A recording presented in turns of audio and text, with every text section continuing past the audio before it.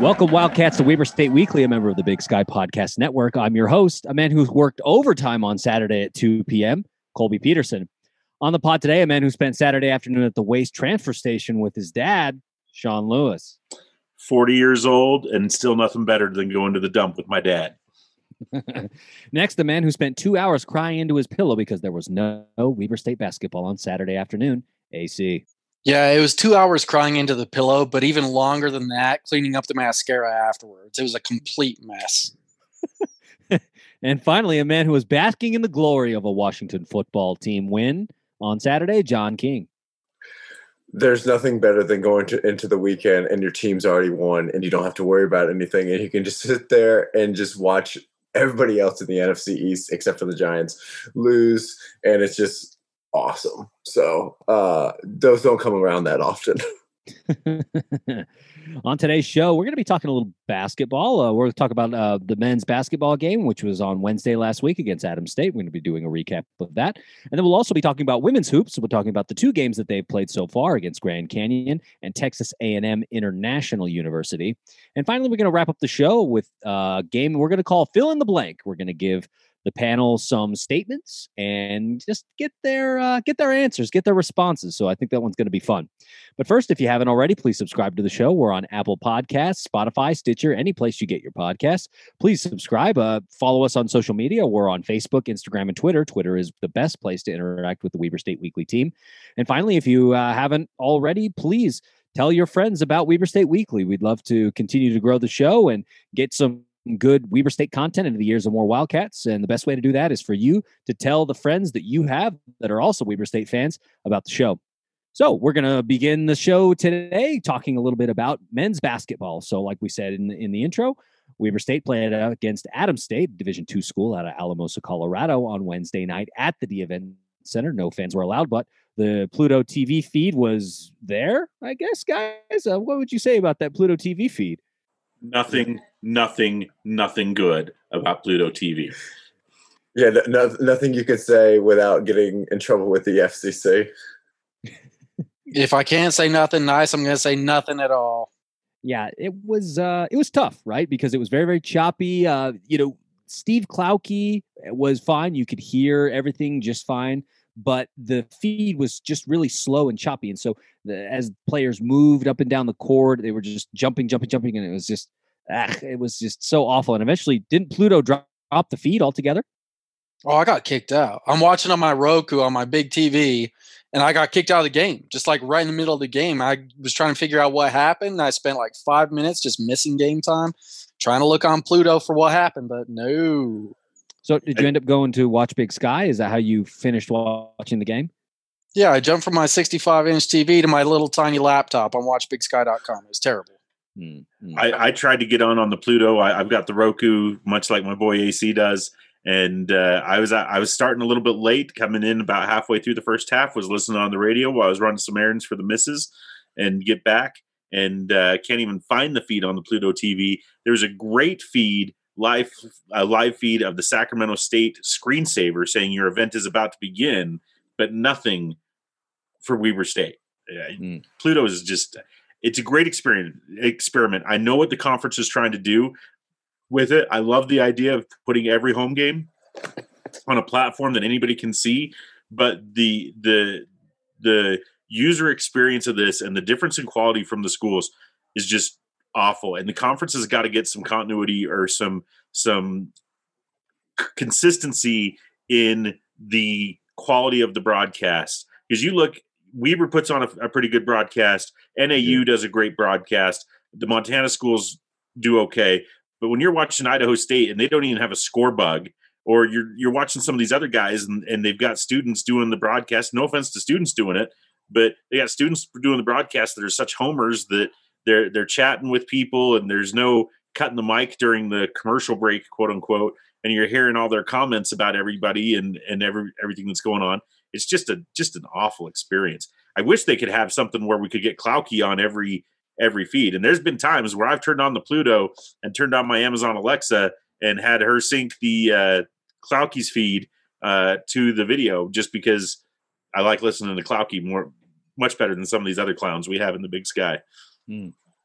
Bucky is very good, and he's got a great voice. But that feed was a little bit troublesome. But enough of that. Let's talk a little bit about the game. So I wanted to ask the panel what stood out in Wednesday's contest against Adams State. First impressions, thoughts as you left the game as the clock struck zero. Who'd like to go first? I'll take it, Colby. 2 words for everybody. Isaiah Brown. When we talked earlier in earlier in the year, we were talking about who we would want to be a leader on this team. And I think a lot of people said Michael Kozak because, he's been in the program for so long. But at the end of the day, college basketball is a guards game, and you need good guard play if you're going to win at the highest level. And therefore, having Isaiah Brown, who I mentioned by name when we were going through that conversation, have a big night, especially when the offense was struggling early. You need your experienced guards to carry you through those rough times. Look, we all know that there's been a huge roster flip this year. We all get that. And it's going to take time for the offense to gel. That's just how the game of basketball works. Defense, I thought, was very good, especially in the first half. And when you factor in not having Dante Bassett, who is going to be, more than likely the starting center, like when he returns, not having that, physical, athletic presence on the floor, and still holding Adams State to only 20 points in the first half, I think is pretty impressive. But all in all, I mean, when you walk away from this game, you just got to say Isaiah Brown, tip your cap to him and be like, listen, that's what, we hope to see the rest of the season, because if you get good guard play, you can really beat anyone. Yeah, definitely the case. And like you said, we heard a lot about Isaiah Brown over the course of the conversations we've had with players on the squad today. And everybody sort of said, yeah, we think that Isaiah Brown, and he proved that, like you said, John, especially in those rough stretches where we couldn't get a bucket. The defense was still, doing a pretty good job of keeping Adams State in check. But offensively, we weren't really pulling away and burying them the way that we should have been. And Isaiah Brown really carried the team through that. So I hope he got his back iced after that, because, man, what a performance. AC or Sean, what were your thoughts? I'm going to go because I'm going to let my boy AC have the last word on this one. I'm going to channel my inner Denny Green for our boy producer Dan. They were what we thought they were, right? And this is exactly where we're at. Every opening game against a lower division or a lower tier school goes exactly like this in the Randy Ray era. We get out first half, it stays a little bit close, but you get out to a lead. Your stars are going to do. He's going to rotate his players. We saw 11 different players get out. I think every player that had minutes, every player got minutes, right? So everybody was able to get out there. They messed with rotations. They messed with lineups, seeing who's out there. But at the end of the day, we were playing a team that would probably struggle against Ogden High, right? So this is what it is. It's a glorified scrimmage. We won by 28 points. And we got what we wanted to see out of it. You got to see your guys in live game action. We got some points. There was a highlight dunk. The big takeaway for me, Isaiah Brown is awesome. He had a great game, but the thing for me was Cody Carlson. He's the guy that I looked at as having a really good start to the season. 13 points, coming in second behind Isaiah. Had some really good minutes, did some good things in the paint. He may be my favorite player. He just looks like a workhorse that's going to go out and do the grunt work. He's not going to be the star of this team, but he seems like he's going to be that worker that Randy Ray relies on. But this game is exactly what we thought it was going to be coming into it. It finished exactly the way I thought it was going to finish. The downside of it is poor Tavian Percy getting hurt. That was the one thing we didn't want to see out of this game, and that's what we got, and that's the downside of this game. Definitely. AC, what about you? Initial impressions of Wednesday night's contest against Adams State? Yeah, so I got a few notes. One of them was Cody Carlson. So shout out to Cody. I thought he played a fantastic, efficient game. Loved it. But I'll go somewhere else, and Sean talked about him. Overall, as a team, I thought we struggled rebounding, right? Especially some of the players that we thought should have been rebounding well. And so because of that, there were two players who I thought did very well rebounding, which I thought was good. And it was Zaire Porter and it was Dylan Jones. And I don't think anyone really expected either of them to rebound a whole lot, but Zaire had 5 rebounds. And Dylan, a freshman, true freshman, had 6 rebounds. And so when the team was struggling rebounding and you're getting a boost from two players who you might not have been expecting it from, to me, I consider that a big win. I thought that was huge. I thought that them chipping in from a position outside of the post is just really going to give this team a boost. And with Randy Gray's most successful teams, rebounding is a huge thing. So it's a team effort. We need everybody involved. And this time, Zaire and Dylan, I thought that they did an excellent job picking up the slack. So that was thing one. Thing two, we shot fantastic. I think we were 41% from 3, 10 of 23 or 24. The only thing I was just missing Steve Klauke to go full on NBA Jam and say he's on fire. I didn't get it, and I'm super bummed. But we shot the lights out, and it was awesome. So last year we had Cody John, you had Jarek Harding, and they both score in bunches, right? But they're not necessarily the most efficient guys. Neither one of them shot very well from the outside, from a percentage standpoint, anyway. And so this game, when we had the open shots, we were making them. And I thought that was awesome, and it's something we're going to need throughout the season. Yep. Like you said, shot 10 of 24, 41.7% in that contest. The leading 3-point shots made by Isaiah Brown, made 3 himself, shot really great. But I would say that, the surprising thing to me was the play of Siako Sissoko Jawara. Man, what a great energy player. I mean, he struggled a little bit to hit some field goals, didn't have great luck behind the 3-point line, but he just kept grinding, man. And, he was out there just trying to be a presence. And so I was surprised to see him work so hard after getting, the nod for the start, which, if I'm being honest, I was surprised that he got the start at all. So it was good to see him out there contributing, even though the ball wasn't necessarily falling his way. I think he gets more comfortable, and I think that changes. And so it was good to see him out there with a good motor, trying to do everything he can, even though things aren't going as he'd like them to. 2 things we got to fix before conference season starts, and that's only 2 weeks away, right? We've got to fix turnovers. The turnover battle was 17-19, so we've got to fix the turnovers. We can't let a lower division team get 17 turnovers on us. But the rebounding, we only out-rebounded them by 3, 38-35 against Adams State. And we've got to be able to get the boards and stop those second-chance points. Adams State had 12 second-chance points. We had 14. It just felt like, we needed – the rebounding should have been much more spread out, or there should have been a bigger spread in the rebounding for the Wildcats against this type of team that's obviously smaller and less talented than a Division I school.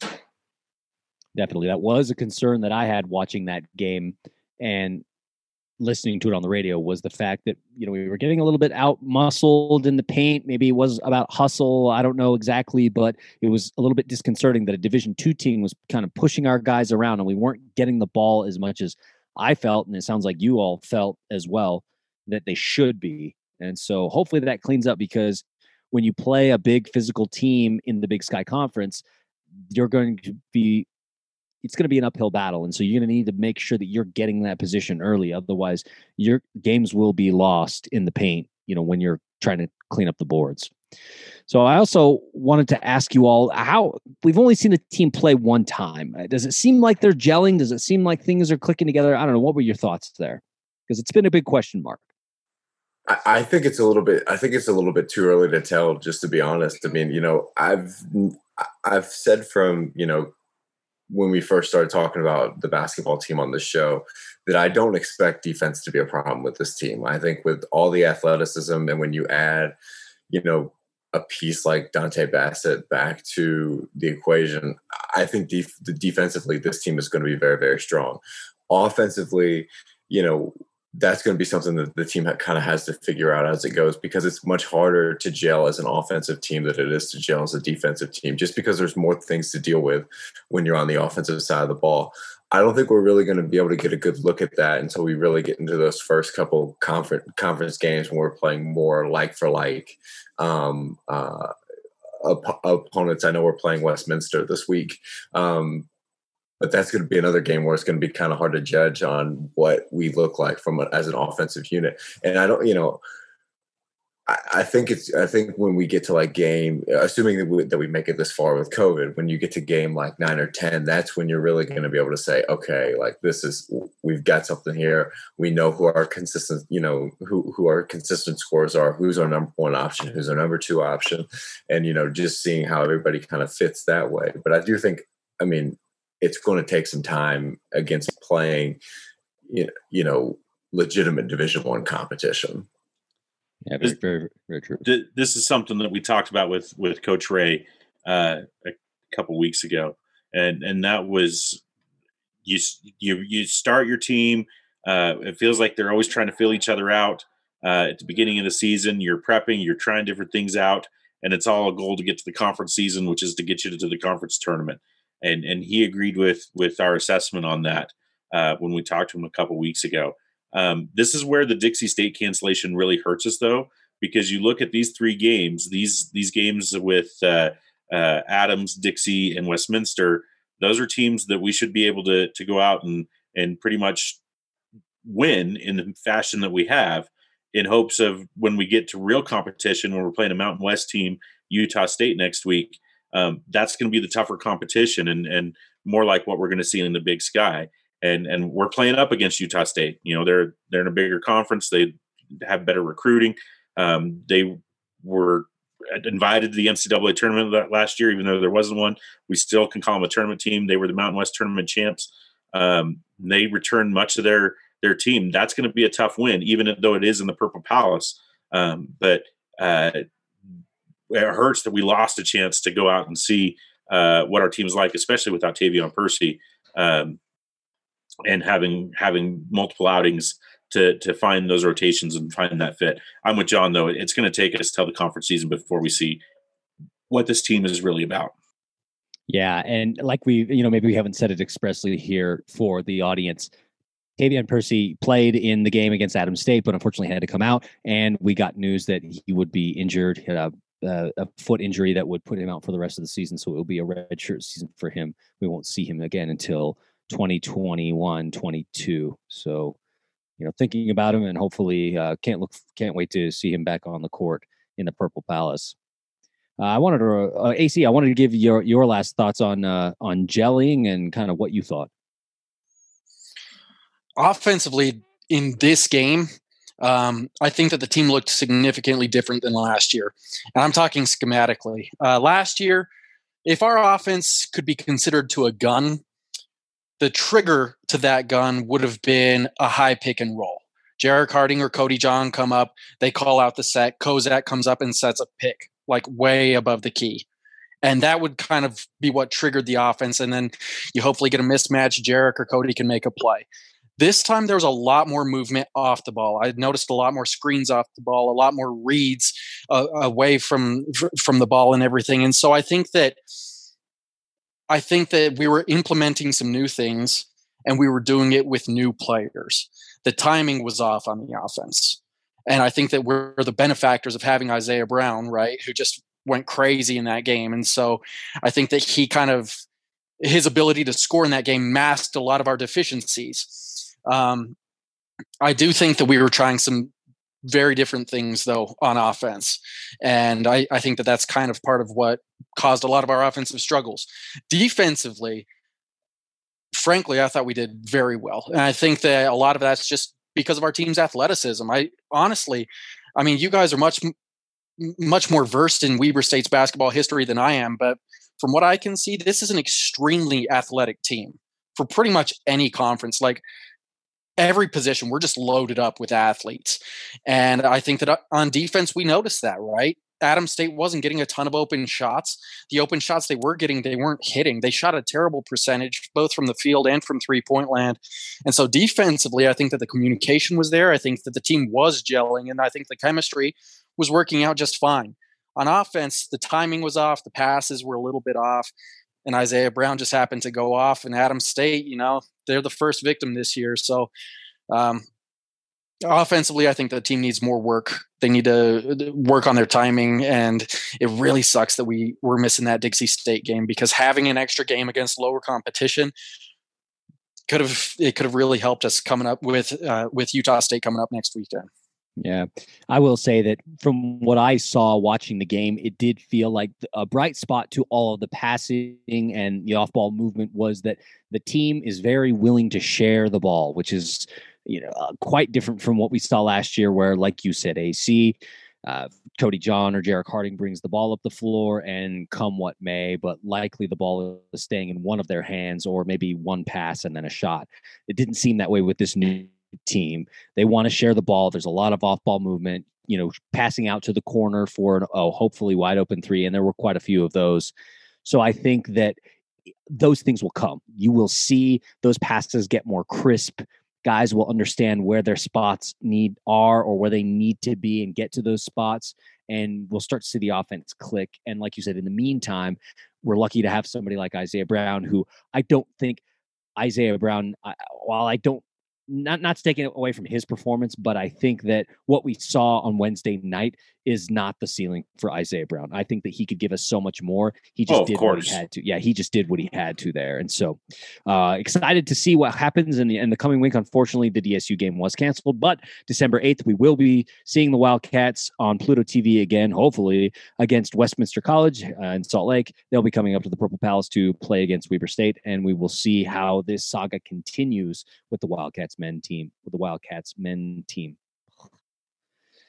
All right, so we want to take a switch over now, and we want to talk a little bit about the women's squad and the two games that they played in the last week. Talk a little bit about what we saw against Grand Canyon University and also Texas A&M International University. I wanted to start out our conversation by asking you all a similar question to how we started the men's basketball segment. What stood out in the Grand Canyon game to you? AC, why don't you start us off? Well, the first quarter was terrible, so let's just get that out of the way right now. Second, third, and fourth quarters, that was honestly some of the best basketball I've seen this team play in the last two seasons. Or last season plus. The offense was flowing. Mm-hmm. Probably the best that I'd ever seen it, really. Last year, I saw a couple of the wins. I saw the win against Eastern Washington. The game against SUU in the Big Sky Conference tournament was close.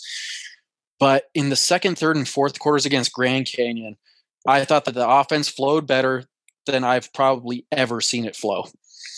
Monka, Darren Hickok, she was phenomenal. She went off for 21 points, which isn't even a career high for her. But she went off for 21 points, and she was doing it from all over the floor. She was doing it from the free throw line, from mid-range, from deep.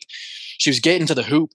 She was showing off her versatility that we thought she had in her last year. And this year, she's proving her development. And so that, to me, in the Grand Canyon game, was the biggest thing, was that we saw Darren Hickok take another step in her development, because going forward, I think that she's going to be our lady. I think that she's going to be the one who's going to take this team wherever we go, right? I think it's all good. As Darren Hickok goes, the Weber State Wildcats are going to go. And I think it's going to be that way for the rest of this season and the rest of her career here. So that, to me, is what stood out, was Darren Hickok played phenomenally. Yeah, like you said, that first quarter was rough. Shot just 20% from the field, 3 for 15, and 1 for 6 behind the arc. So just a dismal 16% shooting from three. But after that, everything picks up, right? 56% in the second quarter, 42%, 44% in the fourth quarter. And so things picked up after that very rough start to the game, where really that's really it. They were down 20 before you could blink an eye, and they just never really recovered. It got it back within 12, but just couldn't get over that hump, couldn't get back out of double digits. So it was just very, very difficult. But I think, like you said, Darren Hickok definitely showed that she was capable of scoring. And I also want to kind of give a shout out to Corey Pencer, who really, she was active. She got in a little bit of foul trouble, but she was very, very active, and she got to the line a lot, 10 for 11 from the free throw line. Good for her. She was out there doing it, only shot 1 for 3 from the field, but her presence was being felt elsewhere. John or Sean, what did you think about that first Grand Canyon game? Well, the number one thing, when you look at the box score that you have to take a look at is it's hard to win a basketball game when you turn the ball over 27 times. Yeah. And that's just something that has to be cut down, moving forward. You've got to, take care of the basketball, and your guards have to do a good job of doing that, because we've talked about it a lot before, and I just said it a couple minutes ago, like in college basketball, guards determine the game because they control the game. They get you into your sets, they eat up the shot clock, they choose the pace that you want to play at. They always have the ball in their hand, and so you need those guards to make smart decisions with the basketball at all times, because it's very hard, when you turn the ball over that much, to stay in ball games. Now, like AC was saying, it was a very, very rough first quarter of the Grand Canyon game. However, once the team kind of settled down, they played very close with Grand Canyon for the next 3 quarters. And that would be something that, I think that if I was going into the next game, I would look at and be like, okay, let's, get through this first quarter, let's kind of like in football, how, when you're scripting plays and you like script the first 10, 15 plays of the game, just to kind of see what the game kind of looks like. I think you can kind of do that to the same thing in basketball and just be like, okay, we're going to take this time. We're really going to run through our sets here in the first couple minutes, see what the defense is giving us. And we're going to try to keep the pace a little bit slower than what we would maybe like to play at, but we're just going to kind of feel everybody out and stay in the game for the first quarter, and then make adjustments based off of that. That's something I think I could see the team kind of going into, just to kind of settle into the games and keep things close, early on. Yeah, definitely a good strategy. I think, like you said, just get through that first quarter. A lot of turnovers, and a lot of those turnovers came from maybe miscues on the offense, but also Grand Canyon was playing full press defense. The Wildcats had a very difficult time inbounding the ball, and the Lopes caused a lot of turnovers on those inbounds. So I think that if you clean that up, you're much closer in this game than you would have been otherwise, because there were lots and lots of those inbound turnovers that were just painful. It was just like, you didn't even get to advance the ball. Like Grand Canyon basically just walked back to their side of the court and said, yep, we got the ball back and we're just going to do our thing. So that was very difficult, like you said, to overcome a 27 turnover deficit to really be back in the game. But I think the ladies fought admirably. Sean Lewis, so what are your thoughts on the box score in the game? I didn't watch either game. I'm going to be flat out honest with you on this one. I had some other things going on, but just looking at the box score, and I'm looking at a combined box score over the 2 games. The things that stand out to me are the score by periods. Weber State's being outscored 46-20 in the first period. So when you're starting out in the hole, it's really hard to come back and climb above that. Over the other 3 periods, it's 4 points, it's 9 points, 11 points and 2 points. So we're playing better as the game goes on, but we're digging a big hole to start the games, and that's a problem that seems to be consistent over both games. The other thing that really stands out to me is college basketball. I think both men's and women is a 3-point game right now. You've got to be able to shoot the 3, and the Wildcats combined are 5-29 from 3-point land. Now, again, I haven't watched a lot of the women's basketball team over the years, and I don't know if this is Coach V's offense where they try to go inside more than the 3-point line, but it just seems to me that 5-29 isn't getting the job done in college basketball in 2020. So I think part of the reason that the 3-point shot is the way it is right now, throughout the offseason, the players worked a ton on improving their shooting. Last year, it wasn't a good shooting team, right? It just flat out was not a good shooting team throughout the entire season. And really, the coaching staff only felt comfortable with 1, maybe 2 players shooting the ball. This season, the team, they worked a ton on it. They worked so much on shooting, and they feel improved. And the coaching staff has given like 9 or 10 of these ladies the green light to shoot. And so I think some of it is being a little bit hesitant to shoot, because last year, guess what? They didn't have that same green light. And this year, the coaches are like, hey, we're improved. Go ahead and shoot. But I think the rhythm might just be a little bit off this season. We'll see. We're only 2 games in. And the same comments for the women as the men. We can't make definitive assumptions about what this team is 2 games into it. We need to give them the season to play out, get into the conference season, play your non-conference schedule, and then assess. Definitely don't think Coach Villa's seats is even warm at this point, but we've got to see what this team can do, and I think there's a lot of talent here. And again, I'm going to pay more attention this year. So I'm admitting my ignorance going into this, but those were the 2 stats that stood out to me: the first quarter deficits and the 3-point shooting. I think if we take care of the 3-point shooting, you probably take care of the first point deficit. And if you take care of the first point deficit, we're going to see some wins. Yeah. A couple of bright spots I felt in the Grand Canyon game, just to wrap up this conversation and move on. I felt that Jade Matthews was really active. She did a lot for the team.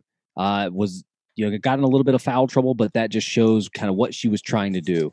And then also, I felt that Aloma Solovi was just, when you watch her bring the ball up the court, I felt like she was really, really steady with the ball in her hands because, like I said, the Lopes were trying to push full court press. They were harassing folks in the back court, and every time Solovi brought the ball up the court and she would get past mid-court, it was fine. Like, you weren't worried that there was going to be a turnover in that situation. So she felt very steady, and I hope to see more of that as the season goes on, because I felt like she was a steady hand in the backcourt that could help run the offense and keep the ball with the Wildcats in the allotted time clock that we had.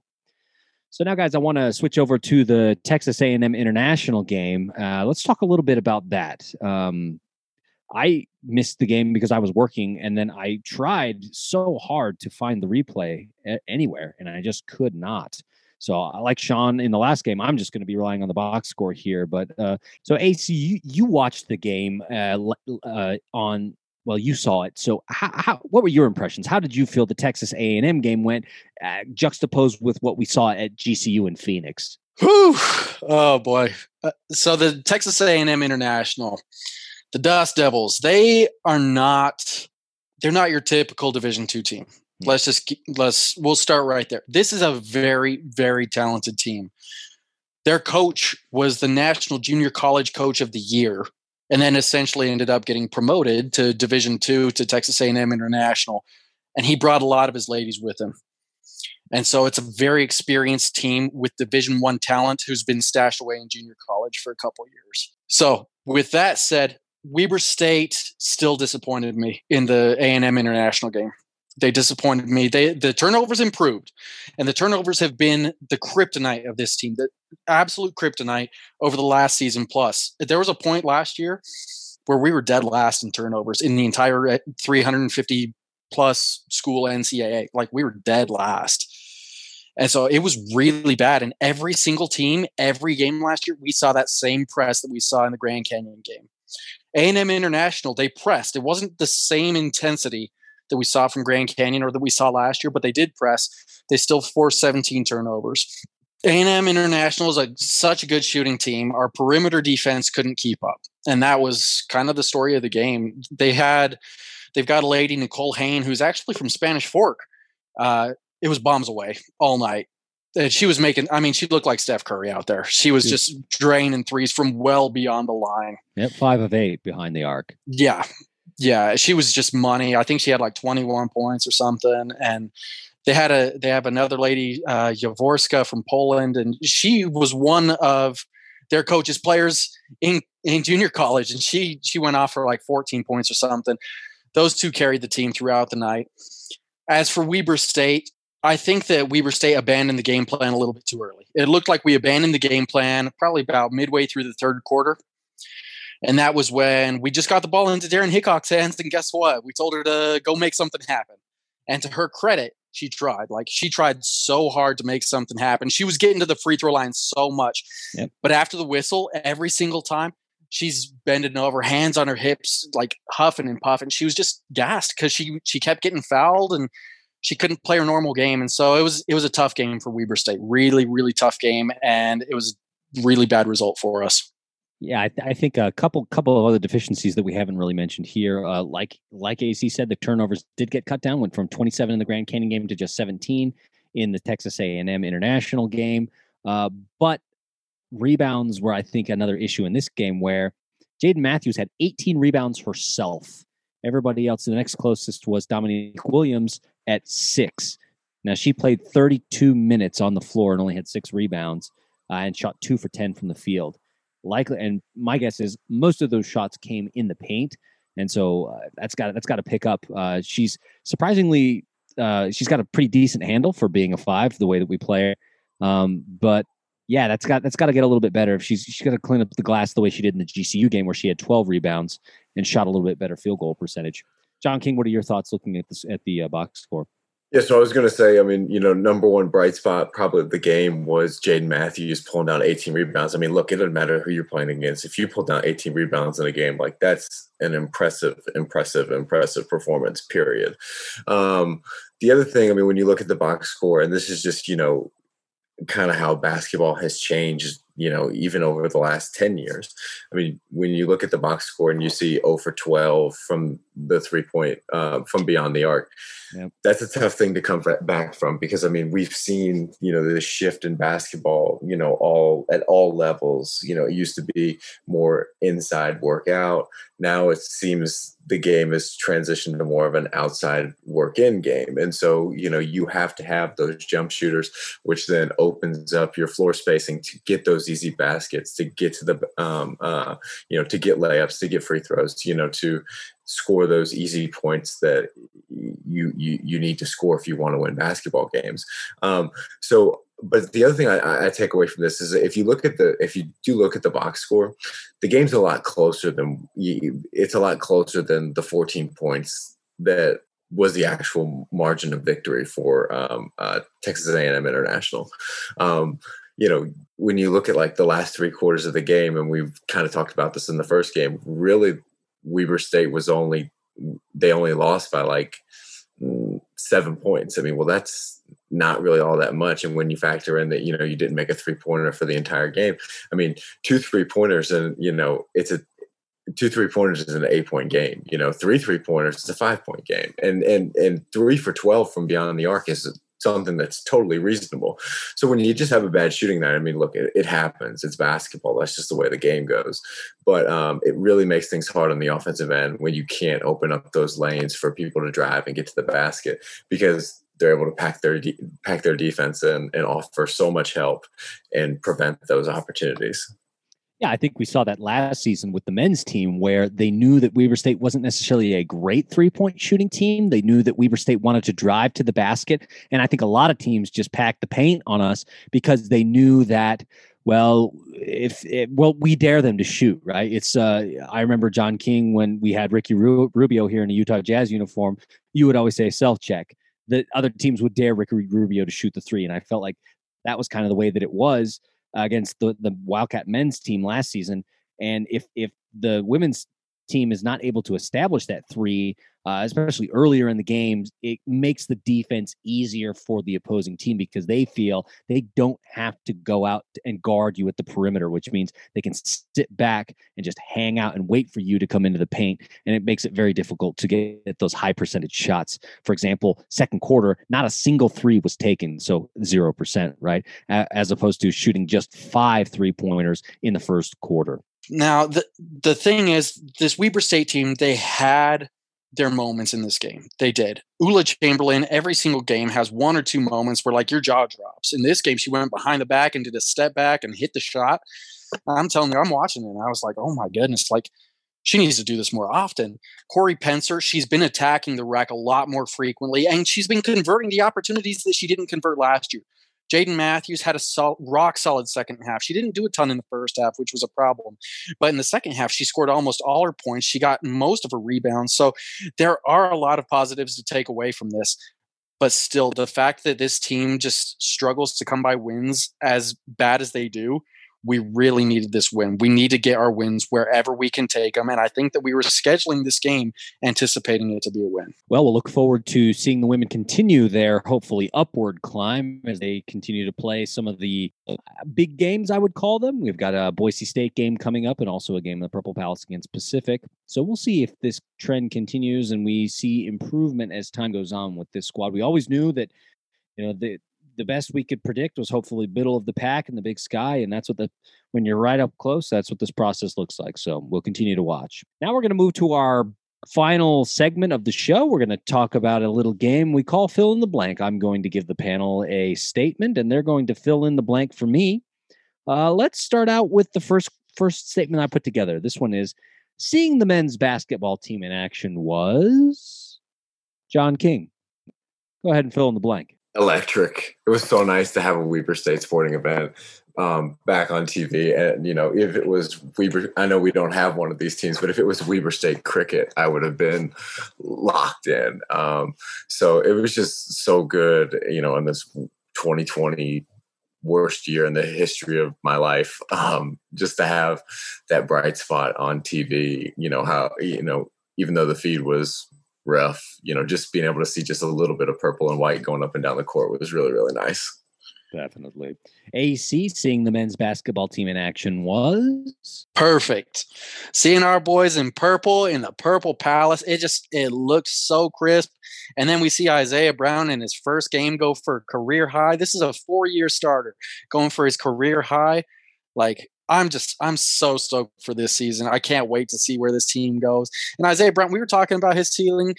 I think by transferring to Weber State, his ceiling got raised. I think this guy's just going to go off this season, and seeing him do that in the first game at the Purple Palace, oh my goodness. It's going to be so great watching these guys this season. I just realized that Isaiah Brown has played his entire college career in purple and white. Sean Lewis, seeing the men's basketball team in action was? Don't take this the wrong way, but it was melancholy. And this is why my happy place is in my season ticket seats at the Purple Palace, and seeing the guys play at home and me not being able to be in arena was very sad for me. I once went more than 10 seasons without missing a home game. So it is just sad for me that I wasn't able to be there. But like the other guys, so happy to see a Weber State sporting event and to get a W. Many times after men's basketball and football games, I'll tweet out great, great, great after a win. And it was so good to tweet out great, great, great last week for the first time in months. So melancholy is probably the wrong word. Bittersweet maybe is a better word for it. Just sad that I wasn't able to be there in person. I only live a couple minutes away from campus, and having them so close but yet so far away was definitely a struggle for me, and will be a struggle throughout the season. All right, folks, so we'll go to one more statement here and get your takes. The women's basketball team is John King. Go ahead and play the first fill in the blank here. They're a work in progress. I mean, we knew going into the season that, there was some work to be done, and I don't think that you can judge this team much like the men's team. I don't think that you can judge this team until we get into conference play. I mean, I know that people are going to look at they're going to look at the loss to Texas A&M International, and they're going to freak out because it's like, okay, well, they're a Division II team. We shouldn't be losing to Division II teams. I don't look at it that way. I think that you'll be able to make your judgments at the towards the middle of the conference slate, just because we know that those teams are going to be the teams who you're competing for Big Sky Conference championships, and also they're around the same levels, the same skill level of your team. So can you go out in those games, keep them close, and then even win a couple to kind of start to turn the tide with that program, so we can get to be one of those top teams in the conference. Momentum, I think, is really important for the ladies. AC, the women's basketball team is still developing. Still developing. So I was hoping to see a little bit more progress after 2 games. It is only 2 games. I understand this. We're missing Emma Torbert. I understand this. But to go into Grand Canyon and see us have 27 turnovers in the first game with a true point guard too, which is something this coaching staff was excited about, because last year we had a couple players who play primarily off the ball as our primary ball handlers. And this year we've got Aloma back, and we still had a ton of turnovers. And then we followed that up by losing at home to a Division II team. it's disappointing. I don't think all hope is lost. We do have Emma Torbert coming back. I shouldn't say coming back. She's sitting because of NCAA transfer rules. So she'll be playing against Pacific, which I believe is not our next game, but the one after that. Tuesday, I'm hoping December 15th. that's right. That's right. And so, and that's a home game. It is. So when we get her back, I'm really hoping that it'll open things up for us. I think our front court is a little bit thin right now.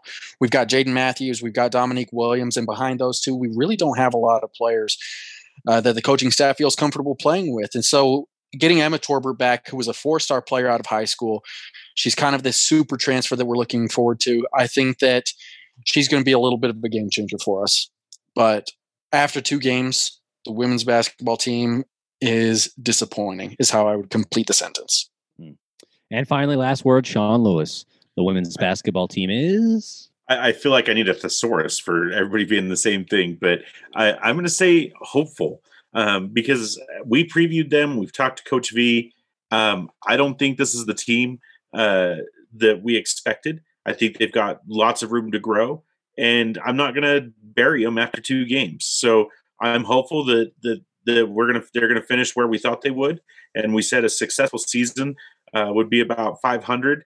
In middle of the road in the Big Sky Conference, and that's still all on the table or more. So I think this team is hopeful. It's incomplete, but I'm not going to bury them. They've got room to grow, and that's what you play. You play the games for the entire season. We can't make rash judgments after 2 games. Well, with those words, we'll move on to upcoming events and wrap up the show. Sunday, December 6th, women's basketball will be at Boise State. That'll be 1 p.m. You can watch that game on Pluto TV.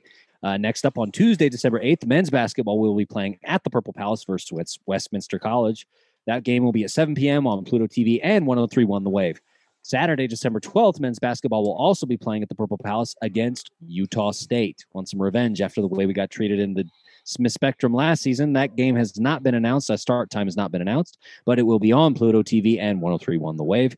And finally, Tuesday, December 15th, women's basketball versus Pacific. That game will be in the Purple Palace, 4 p.m. on Pluto TV. And we should see the final entrance of Emma Torbert. So looking forward to that game. Circle that on your calendar, Wildcats, because could be a turning point for the women's basketball team. We're going to wrap up the show now. If you have any suggestions or comments you'd like to contact us, please feel free to email us at weaverstateweekly@gmail.com.